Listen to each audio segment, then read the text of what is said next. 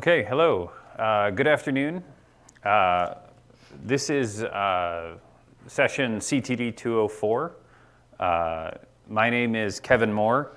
I am the Director of Product Management at AWS Elemental in charge of live transcoding. So AWS Elemental is a subsidiary of AWS, and we focus on video technologies. Today's presentation is called All the World's a Stage. And we're going to talk about how OTT video can be used to enhance the process of education and sharing knowledge with people around the world. I'm pleased to have a guest presenter today, Richard Manning. He's the Associate Senior Lecturer in Digital Television Technology from Ravensbourne University here from London. This is actually his first visit to the United States, and I've already informed him that Las Vegas is not representative of the rest of the United States. So we cleared that up. It's a shocking introduction to the United States, if you ask me. Okay, so I want to set the stage here a little bit and really just talk about the power of the AWS Media Services, although I focus primarily on the AWS service called Media Live, which is our live transcoding service. We're going to be talking about all of them together. We're going to cover the basics of how customers can set up simple streaming workflows. And then we're going to look deeply at how Ravensbourne has used Media Live and the other media services in order to create the great experiences that they have for students all over the UK. And then there will be some time for questions and answers too. So, I mean, just by show of hands, how many people actively run streaming video services here today?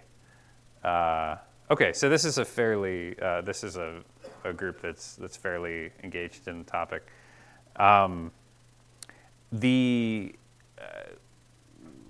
we think about the sort of the customer space that's out there, there are certain customers who we classify and who classify themselves as media and entertainment customers. Their business is primarily that of building a media service or a media property or movies or television or whatever and getting it out there. I see some of you in the room, but I won't call you out by name right now. This talk is actually a little bit oriented towards sort of how AWS Media Services are useful for the non-media and entertainment company customer. So someone who has the primary focus of their business is not producing digital media, but the ability to produce and distribute digital media can enhance their business. And education, of course, is a great example there. So we're going to talk a little bit about the AWS Media Services for the non-media and entertainment customer. So given the show of hands of people that are involved in streaming today, this may be a little bit basic, but I'll cover it anyway. And if you have any questions, feel free to ask. Yes, go ahead. I don't know, man. Oh, okay. Okay, so AWS customers of all types want to deliver video to their customers. So video is always a thing that can oftentimes enhance the experience of a core business. So these could be artistic events or training sessions. It could be corporate communication. It could be related to security, so on and so forth. Like I said, the media itself may not be the core business, but it's something that enhances that core business. Now, when we deliver video to a customer over the internet, that's called over the top. And this is a term that kind of originated from the broadcast industry a couple of years back where we said, okay, there are the traditional delivery channels, whether that's satellite or cable TV or even over the air in your neighborhood. But now we can also deliver video directly using internet connections. So that became known as over the top delivery. And oftentimes called OTT for short. And really when we talk about the media services, almost all of the time we're talking about delivering that kind of OTT video to be delivered over, directly over existing internet connections. And it's really key to keep in mind that before the advent of OTT technologies and OTT economics, a lot of the use cases that I talked about at the top of the screen just weren't feasible. You couldn't assemble a big enough audience, or the audience you could assemble couldn't pay enough to make it feasible to use traditional broadcast technologies to reach them. So while you might have some great training material that you want to deliver to customers using internet streaming, the cost of printing all that training, stamping all that content onto DVDs and mailing them out to the people that needed to see it was prohibitive, and so it just never got done. And that's really exciting to us at AWS because being able to bring out new technologies that enable new workflows and new ways of doing things is really the name of the game for our customers. So when we think about the video application use cases, there's just sort of some large segments that we can see it falling into. There's a sort of government and security aspect people that are interested in using video for. Live and video on demand type services. There's lots of these available today. Streaming events, that's really kind of the focus of this presentation here.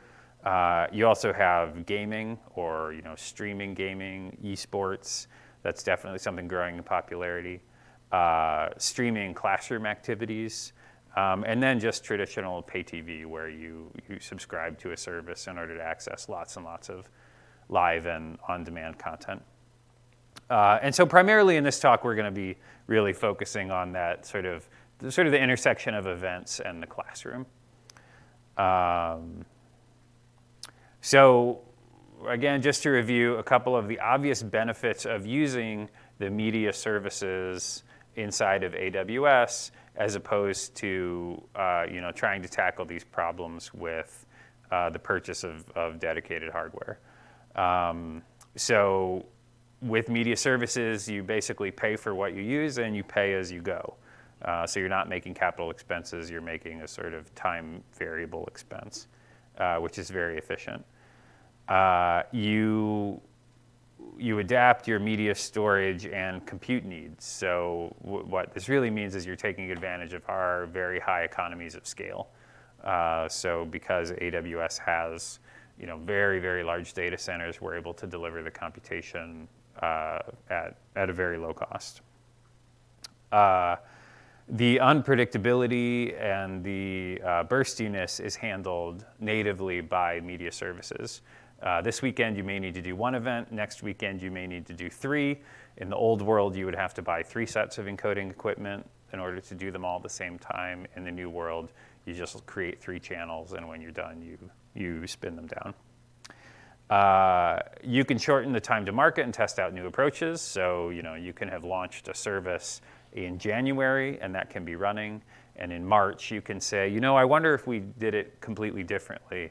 Let's set up a parallel channel with different parameters, and let's see how that works while you leave the existing thing running. So it allows you to really develop a sort of iteration and innovation flywheel, because you always have resources available to test out new approaches. We have global availability. And I think a key premise here is that it all works the same. This is really such a great benefit of the media services, which is that once you get a workflow running in, say, US East 1, that same workflow can basically be transferred to an Asia Pacific region. And it really does just work the same. The code versions are the same. The API calls are the same. Everything is really quite uniform, which makes it very, very easy to sort of port that stuff. And then, lastly, you're able to focus in on the media side of the work and not on the sort of data center, general purpose IT administration part of the work. So that's kind of what we see as the primary benefits of using the media services. And when we look at these non-M&E customers, these customers that want to produce events, there's a couple of other specific ones that jump out at them. So obviously, the AWS media services are not the only way to deliver a stream to a customer. There are other companies out there that will certainly offer live streaming, but typically that's live streaming inside of their platform, and that platform is typically advertising driven, and so there's sort of a desire to run ads alongside or over top of your content. And we feel that nothing should get in the way of your relationship with your viewers. So it's very important to us that you can build an entire workflow that's not ad supported in any way, so you control the total experience. We allow customers to scale with their success. So these non-M&E customers that are kind of getting a toe in the water with video, they can do one classroom, one session, one series of lectures. They can deliver that, and then as that's successful, they can scale that up. And most importantly, when the semester's over or what have you, everything can be shut off and no cost is accrued, either in the form of depreciation or direct cost. Additionally, there's a very low barrier to entry. So there's no special contracts that need to be signed. There's no long-term commitment. You don't have to order anything. And you can build workflows in any region just using the AWS console, or if you're really adventurous, using the API or the SDK. And then lastly, the AWS Media Services make the same video technology available to all customers. So although I'm focusing on the non-M&E customer segment here, it's not that we have a media service for the premium video operator, and then we have a different media service for someone who's doing simple streaming, in the same way that there's not one S3 for people who use a lot and one S3 for people who use a little. It's the same technology made available to everybody, which we think is a great thing. So I've talked about how easy and accessible this is, and I want to just sort of give a very basic example here for what would be involved in setting this up. And it's really very simple. There's just 3 services that you connect together, and you have a sort of worldwide streaming distribution setup. So the first service that's worth talking about, and we'll sort of lay this out from the middle going out. So we have this service, AWS Elemental Media Store. And what that is an origin server. So an origin server is basically where your CDN and your encoder meet. Your encoder creates segmented content periodically every few seconds across multiple bit rates and puts it in the origin store. And then the CDN, when the players request content, the CDN comes to that store and asks for it. Now, it's very important that this be extremely low latency, that it be high availability, and that it be very durable. And the latency really matters because if the origin is, sometimes stuttering and not able to give that content, then you need to increase the overall end-to-end latency to deal with that. So when we built Media Store, we really focused on that low latency piece, and it has really good, not only low jitter numbers, but also very low, not only does it have low latency numbers, but it also has a very low latency jitter. So it's both low and predictable. Configuring Media Store is very easy. This is just a screenshot from the AWS console here. There's that big Create Container button on the right. For every container you've created, you are given a URL. It lives in whatever region you want it to live in. And then you basically can just take that URL and put it in both the encoder and the CDN, and the two have met then. The next step in the workflow, again, starting from the middle and going out towards the players, is CloudFront.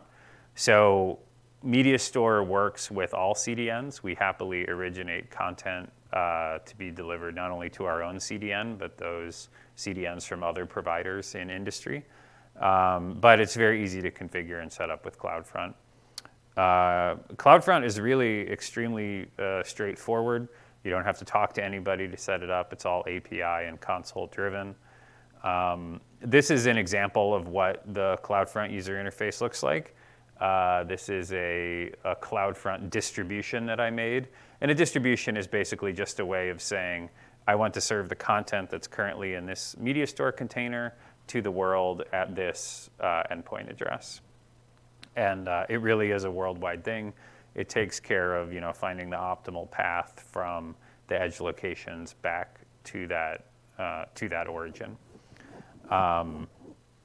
So you can see here a player that was pointed at that domain name would serve content out of that origin. And so again, that blue create distribution button is all that you need. You answer a few questions, and then your CloudFront distribution is being created. And then, of course, the last thing that you need is the transcoder. So Media Live is an adaptive bitrate transcoder. So I think there's general familiarity about this concept, but of course, when we do OTT video, we don't just run one transcode, we run a large number at the same time, typically 5 or maybe even 7, sometimes more transcodes. And that's the largest screen size, your 1080p 30, you might do a 720, you might do a 540, 360, where that's the number of lines in each picture. So it's progressively smaller and smaller pictures at lower and lower bit rates. And we do that so that when the customer who's receiving this video over the internet gets into a bandwidth challenged state, they always have a piece of content they can go to as their bandwidth is constrained more and more. They always have something they can reach for and still get over that pipe, even if it's impaired. And so Media Live is the encoder that does exactly that. It's basically a 1 in to n out transcoder, where n is typically 5 or 7 or something like that. And so those are the 3 services that go together. In the same way, Media Live is very easy to configure. This is the create channel page. So you give your channel a name. You tell it where the input comes from. You can see on output groups over there, I've got my individual outputs. Here you can see 3 of them in this screenshot. You tell Media Live that you want an input type. It'll give you the input IP address. And you tell Media Live where to send the content, in this case, your media store bucket.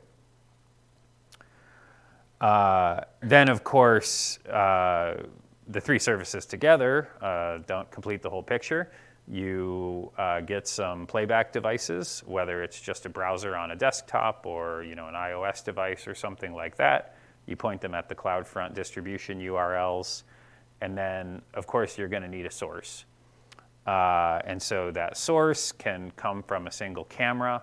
It can be as simple as an app running on a phone that's streaming like over RTMP, can be delivered to Media Live. Many of our customers do just that.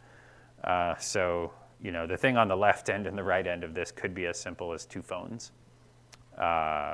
So there's a lot of options there, and of course, that can range anything from a small video production setup like what we have going here, all the way down to, like I said, a piece of phone software. So that's that. That's basically just a quick walkthrough to show how easy it is to chain those 3 services together and end up with a scalable worldwide scaling solution, streaming solution that's ready to be used for any type of event workload, and that's really sort of pay by the hour and pay for each delivered byte. So, and then the last point that I wanted to make here before introducing our guest is that it's easy to get started with media services, but it's also easy to grow in sophistication over time. So what I showed here is basically a copy of the channel of what we just showed. So in this case, we're using our on-prem product. Many people don't know that AWS can actually ship you a server.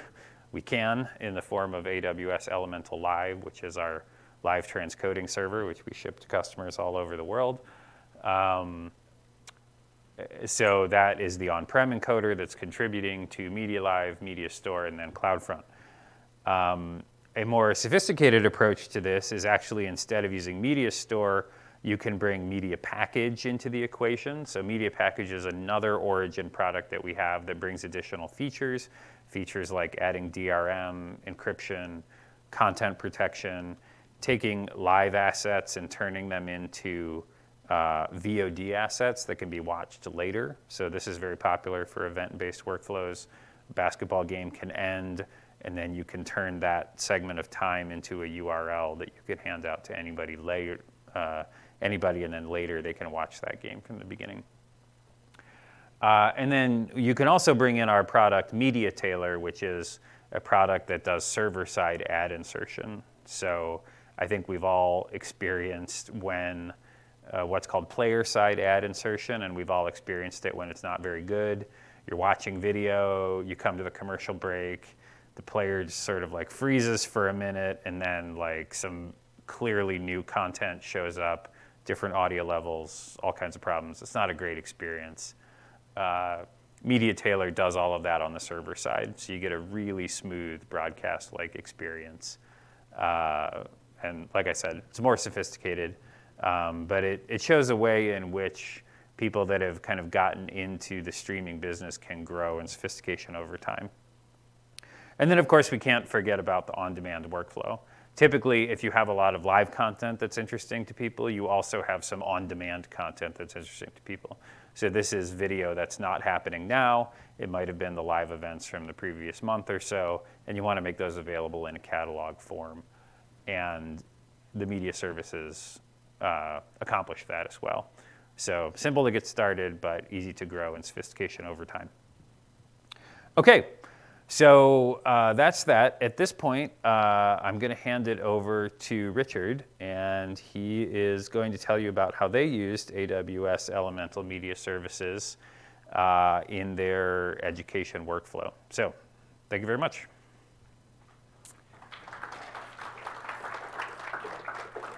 Thank you very much. There you go, sir.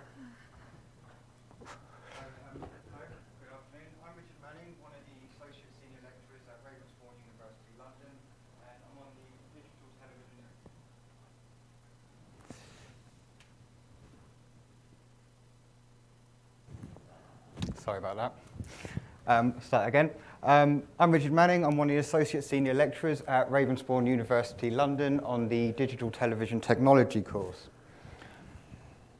We are a small university, and actually we've just been awarded university status in the UK this September. So this is the first year that we're actually running our own validated curriculum as well. We've got around about 2,000 students, and we specialise in design and media, and we've really focus on the idea of mindsets and skill sets in the process of actually giving the students the skills that they need to go out into the world and actually use the products, but also actually the right type of thinking. It's not just a case of we want this product because it does some great stuff. It's like, why are you wanting to use it? And also, how do we actually implement it in a way that's not going to disrupt everything else that we've done before? So we came up with an opportunity. We had an opportunity around about this time last year, and I'll explain that in a little bit as we go further down. But this opportunity also arose in the sense that we do a lot of things at Ravensbourne where we get our students to actually be at the front and center of delivering content. We have the degree show, which I'll talk about in a bit, but also we've got this collaboration with the Royal Shakespeare Company's education department with their live schools broadcasts. The project itself, we provide content to schools in the UK for free, and any school can actually sign up as well. And also, we want to extend the use of all of the things that we've learnt with AWS Elemental to give streaming provisions for all Ravensbourne events.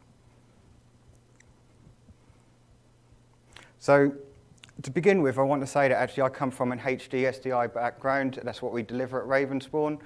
We've got a full baseband infrastructure, and the last link in that is actually a AWS Elemental Live encoder.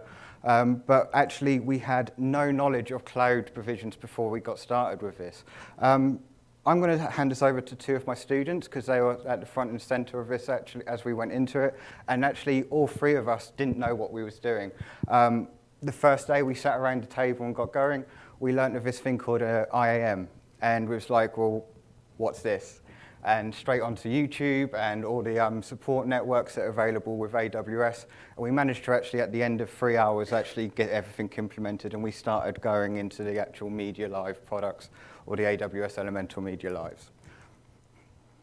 I'm Warren and I'm managing Livestream.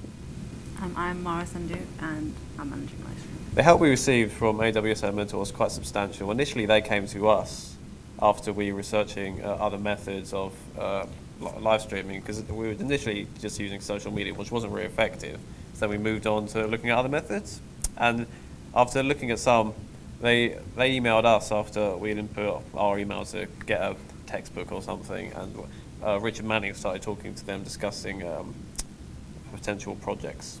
We set up a meeting with the accounting manager, Paul Selly, and the solutions architect, Nuno Quental. And we spoke about the workflow of how we were going to execute working with the RSC. Because initially we were struggling to figure out what AWS services we'd require, and they came along and actually showed us exactly what we require. Like, we can either go for a more advanced workflow or start with a simple one, and over time we've gone for the more advanced one.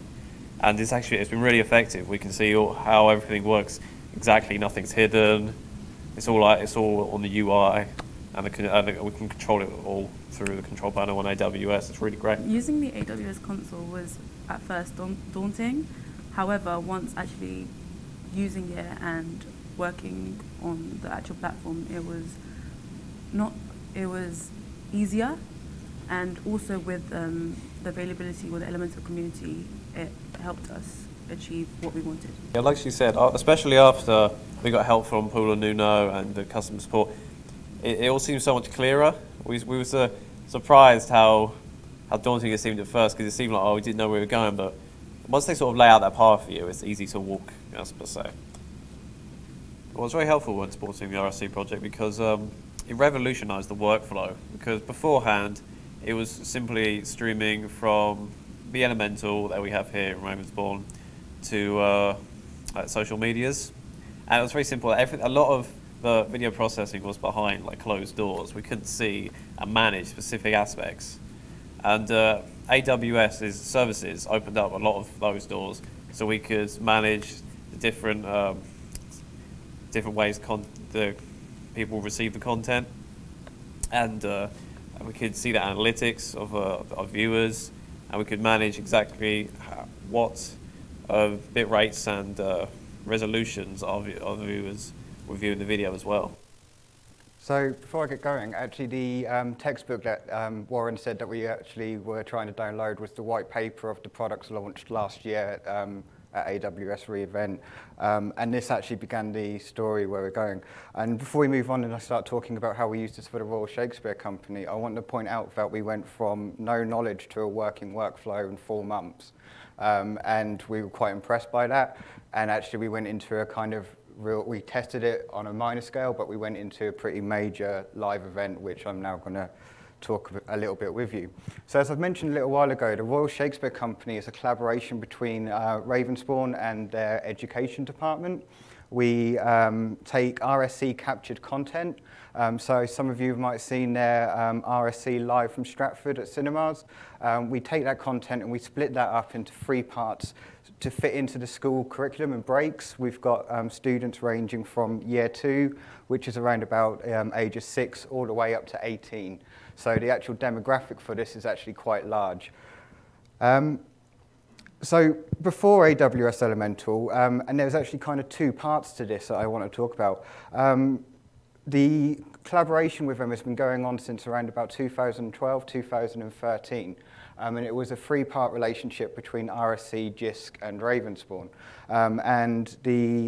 We had a third-party streaming provider, but one of the issues that we kept coming up to was that schools were reporting massive streaming issues, buffering, images not coming up, audio not coming up sometimes. And actually, this is specifically important because we do a British Sign Language feed as well, where we hit around about 20 schools each time, and this is actually one of the RSC's outreach programs, what they're actually very proud of, because it's actually bringing Shakespeare's work to larger audiences. For us as educators, it was actually somewhat annoying because we weren't able to investigate the issue.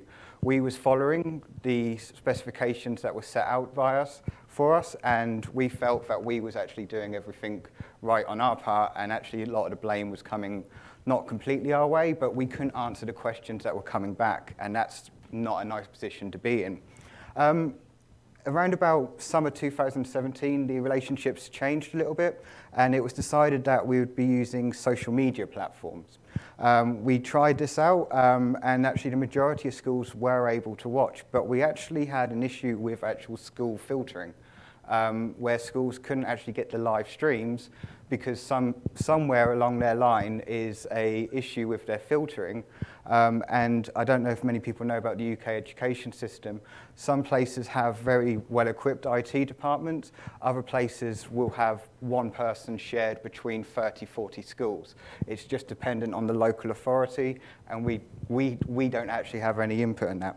So that's, again, that was a very horrible place for us to be in, because we knew that there were schools out there not able to watch this amazing educational content. So as we go into it, so as I said before, we was doing a lot of this to look at everything for Ravensbourne, for our learners at Ravensbourne, but our main priority was actually creating a solution for one of our clients. And this is what we had to go with. So it's streamed to schools and home learners. And once again, a teacher isn't an IT department. They just know that they have to get onto a website, click play. And it's actually the same with a lot of the home learners. These are parents delivering educational content or educational groups. They might not be completely technically minded. So it has to be simple, and it has to be a solution that we could rely on. Bandwidth limitations, and actually I'm going to combine it into geographical issues as well. If some of you know about the UK, we've got the Highlands up in Scotland. It's some of the remotest parts of our country. They're not near the fibre backbone exchange that BT has rolled out, and also the Channel Islands, Isle of Man, and Northern Ireland. And this creates some issues for us because actually the schools aren't going to be as close to networks as they possibly can. The urban areas, we could pretty much safely say that they were going to have quite good connections, but then again there is complexity with the learning grids. And as with all art budgets and educational budgets, we were limited by finance. And actually this is kind of where this project's really great, is because we've got such amazing outreach for this, actually giving the creative arts a place. So this video is going to start, and this is just some of the behind-the-scenes elements of where we're the RSC project. And I want you to kind of focus on the fact of how many students are working on this, and also the equipment that we use. We're training up students on industry-standard products, and obviously we're trying to start upgrading that to the latest sort of versions of things. But we try and replicate industry practices as much as we can.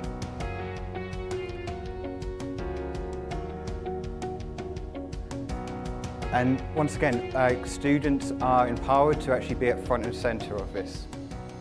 I'm Fiona Ingram, I'm Head of Education Programmes at the Royal Shakespeare Company. We're showing Romeo and Juliet, and it's actually our biggest broadcast so far. We've got about 122,000 students signed up to watch it. Now, Romeo and Juliet, as with Macbeth that we streamed this year already, are the most studied plays from Shakespeare. So we know that a lot of schools are going to study them. Those books are going to be on their shelves, and they're going to study them in quite a set way. Now, what we've got is a production of Romeo and Juliet for the 21st century. So it's a contemporary production. It's talking about knife crime. We've also got a lot of young people in it. There's about young people falling in love. We all know about that. And it's got a lot of young people that are in it and also driving that story forward. So it's a contemporary production. We've also got our two main characters, so Ballygill, who plays Romeo, and Karen Fishwick, who plays Juliet, in the studio answering questions from all the students that have been sent around from around the country, and also it's anchored by a practitioner from the education department who guides the students through the day. They're sat down watching 3 hours of Shakespeare. It's quite tough. What we can do is help them with that viewing, and also we have a professional presenter who takes them on that journey as well. So this is around about 2 months of planning with the students, weekly production meetings, as well as this is actually the transition year. So the third year students are actually passing on knowledge down to their second year students at the moment. My name is Kyle Graham and I am the Student Technical Manager for the RSC project. The opportunity it gives you as a student is like second to none really. The experience you get from this working with a professional company really sets you apart whenever you go actually into the industry. And it's just a great thing to have in a CV too. So our students are at the front and centre of the live Q&A. We make sure that that's delivered properly so every single school can actually get the questions answered what they want to as well. And I hope you can see that actually all of the students are quite dedicated to this. They know that they've got to raise the bar for the RSC because they're expecting a professional service from us.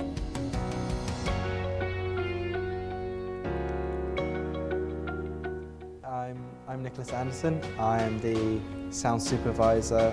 Something I find really interesting about working with the Royal Shakespeare Company is they're outside, so they have industry expectations and we have to work to that. So we basically have to up our game. It's a real learning opportunity to learn from industry professionals.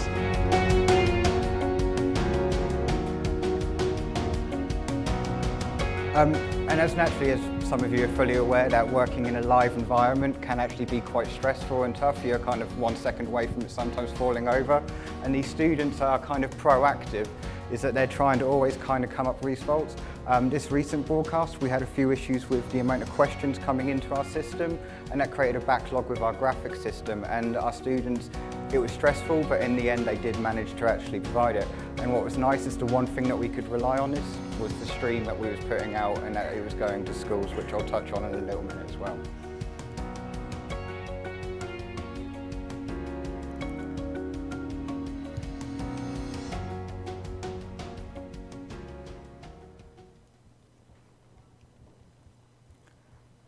So yeah, these are a few of the students over the years. So looking at about 30 students every single year working on this project, and they're going out into industry with actually real experience with this. Education settings can be have a go, make a mistake, let's evaluate what did we learn from it. And actually around this is actually they've got a live audience, so you can't mess up on screen. And there has been some horror stories over the years before I actually came onto the project.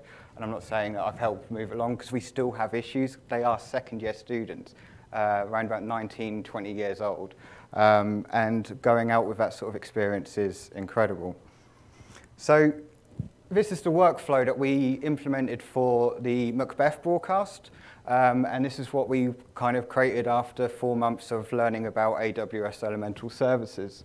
As I mentioned, we've got a HD SDI system at Ravensbourne. It's at 50i, so we do 25 frames per second if it was progressive, and that's the European standard what we work with.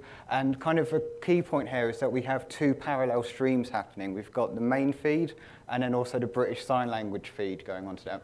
We then use the AWS Elemental Live encoder, and we create 6 RTMP streams. So that's 2 for each pipeline, for the main, 2 for the BSL, and then we also have redundancy for what's going to social media. Because we've had so many problems in the past with the streams, we still use a redundancy because we've got one person sitting up at the RSC that is the single point of contact for all of the schools watching. They're not technical, so they need to get things quickly on it. And I'm nice to say that actually since we've implemented this workflow, we've had no schools reporting on the day that there is a streaming issue. So it's something that's actually quite reliable for us. We then send it to Media Live, where we put it into TN2224 specification.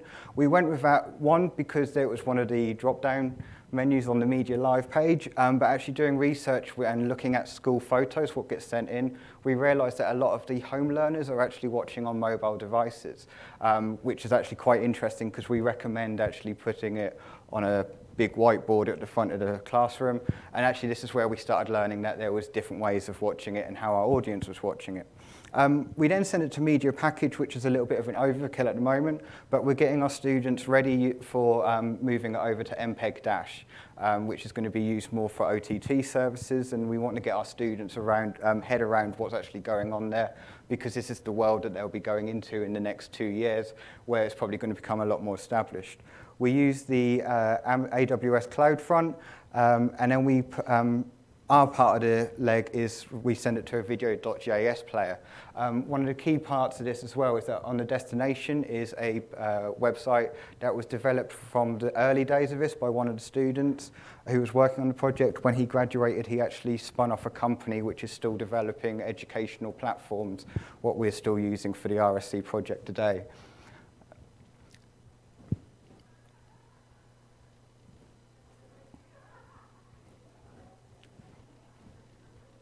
Sorry, that's gone. So the first big use of it was Macbeth, and we managed to hit over 82,000 school children, 645 schools, which 22 of them was BSL, which is an incredible thing. So like, we know that these students were watching it. We had 13.3 terabytes over the CDN, and this was the first time that we actually realized how big these broadcasts were in terms of data. We'd never seen that before because everything had been behind closed doors. And what we was looking at the CDN popular objects, we was able to see that 63% received the highest quality stream, which was at a 1080p at 8 megabits per second. As I said a while back, we had no schools reporting streaming issues, and one of the recommendations is that we recommend to watch it on one particular browser. We realized that actually our audience are watching on 4 or 5 different browsers and also these mobile devices. So it's actually changed the way that we look at the workflow a little bit. For this recent Romeo and Juliet broadcast, which was just this Wednesday, we didn't get the full number that Fiona mentioned in the video, but we did hit over 66,000 school children. We had slightly less going over the CDN. We made a few little refinements on the actual output of Media Live, where we took out some of the lower bit rate variants because there was no point, because we realized actually from the data of the previous one, we didn't need to include them. And as you can see on the CDN, HLS_1 is our top rated stream going out, and the vast majority of schools were actually getting the highest quality one. And again, as I was saying, that this is great because we know that every single school didn't have an issue with the stream. So we know that the content going out of it was actually safe, and also we had knowledge in that everything else that might have been going slightly wrong at the time, we knew that the stream was going out perfectly. And actually this is actually kind of twofold, where we need to think about the importance of that, is that we've actually got RSC captured content, and these are some of the best in the business in the UK, so we need to make sure that their content is going out safely. It's their IP, it's not ours, and also our students are learning some real world experience from this. So just a few more kind of photos from the RSC project, and it's just seeing some of the crew as we go through it over time. I think that's kind of like our big use. We get a lot of audience on that, and that's where we need to make sure it's kind of going well. For us at Ravensbourne, we also have another event that we're very proud of, which is the Degree Show. This has actually been running for around about 30, 40 years. It used to be just with the television department, where it was called Rave on Air or Rave Live. There's been multiple iterations. And one of the key points of this is that we actually get our students to have an Ofcom license, which for people who don't know, Ofcom is the Office of Communication, which is like UK broadcasting regulator, and we actually get the students to sign the document saying that they're safe to actually broadcast it. So that's looking at watershed, if the content is appropriate. And these students actually run this channel for 3 days now. And these are second year students, once again. We have some input and we have guidance with them, but ultimately it's their choices that actually kind of win through. And I've got a video here that's actually going to hopefully show you a little bit of the energy that Ravensbourne students put into their projects.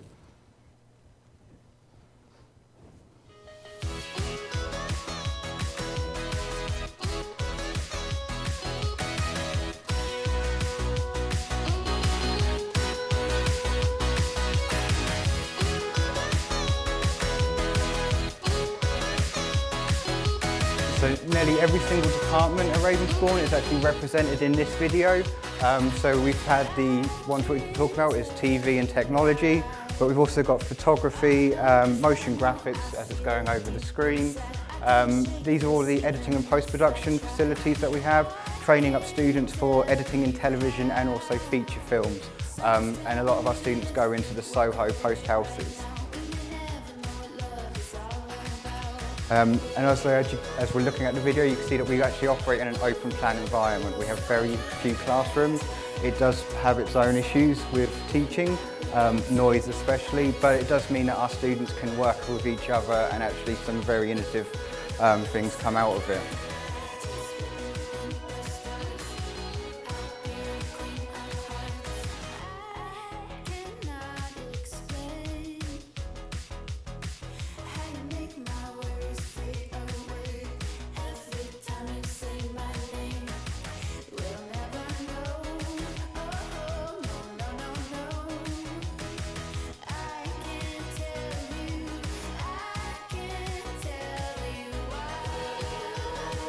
So one of the things as well what we do is we make sure all of our students on the engineering department or digital television technology now, we do a live outside broadcast. We've recently moved over to cellular bonding for this, or it used to be a fibre link back to the building as well.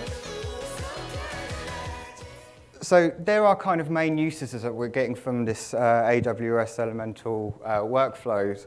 And ultimately what we're hoping to do is actually kind of embed this further now.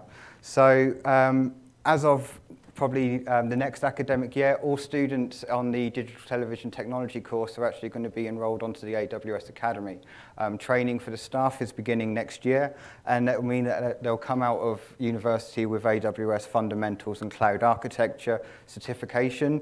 We're looking at further refinements to the workflow. It's one of the reasons why I'm at this event as well, to actually learn some knowledge from everybody here, to try and reduce latency and to improve kind of the outputs, what we're doing.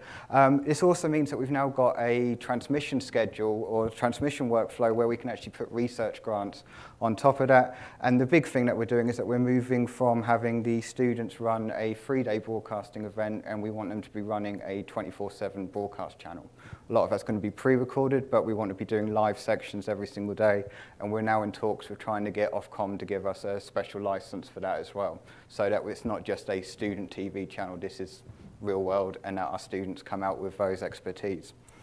So just to kind of recap, what's nice for us is that we now know that we can provide reliable streams to most locations globally.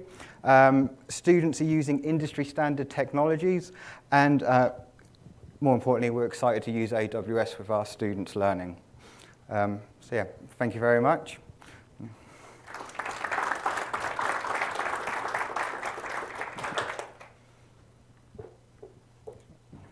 Okay, at this point, we will take any questions that any of you have. I'm in solidarity with you, Richard. I too have forgotten to turn my microphone on. There we go. All right. More of a video guy than an audio guy, I guess. So any questions for either Richard or I? We're happy to answer them. Don't be shy. Steve, I feel like you have a question right on your lips, and you just don't know if you can go first. Can you tell us a little bit more about student reaction to being exposed to AWS? Because certainly media services is like one little corner of AWS. I think it's like for our students especially, it's like, and some of you are probably aware that educational budgets are actually probably quite stretched as well, like in most places globally. And actually giving the students access to so many powerful products in one place is incredible. Warren, who you saw on the video, he's been spending the summer looking at every single product, and he's now doing his final major project around machine learning, which Ravensbourne would not have the budget in the past to be able to provide that sort of level of infrastructure, should we say, and now he can sit there and think about doing this as his final major project. And as he was saying, spin things up. If it starts costing too much, he'll spin things down, and he can actually manage that. And we give him a small budget of £75 to do their final major projects, and actually he says that he's putting more of his own money because he's really excited to be playing around with this. Very cool. Yes? Speaking of budgets, can you just touch on what is your cost? So you were mentioning 12 terabytes. I mean, what would the general cost out of pocket be for that? Okay, so for the Macbeth broadcast, we did have a slight, it wasn't mentioned that because it was we did a live lesson the week before using the same workflow, but this was our main kind of big use for it. It cost us around about £1,600. As I said, leading into this November broadcast, we reduced some of the outputs so that with Media Live, we had less outputs, which was costing us less. Interestingly, actually, because the pound going down at the moment a little bit, actually the cost for the streaming cost 1,500. Most of our costs are actually within the CDN on the day. And just to kind of mention that as well, is that the week before the broadcast, we do test week. This is where we run the stream from 9 to 5, and we allow schools to go through and test it. With an AWS Education account, the cloud front was actually kind of provided by AWS Education, and on the broadcast day, it was long. Yeah, and this is a very common pattern. If you have a large viewership event, your CDN costs tend to dominate your streaming costs. If your workflow is that you're encoding a lot of streams that each have small viewership, then your live transcoding costs will tend to dominate. But the nice property of sort of the way we price our CDN is that you basically pay for what you deliver. So it's typically very easy to sort of justify those expenses, and there's not a lot of wastage. Okay, any other questions? Yes, sir. On your first encoding pass, you tell us you use Elemental Machine, right? Uh-huh. Do you look for something else or something cheaper than like a software you built before, or?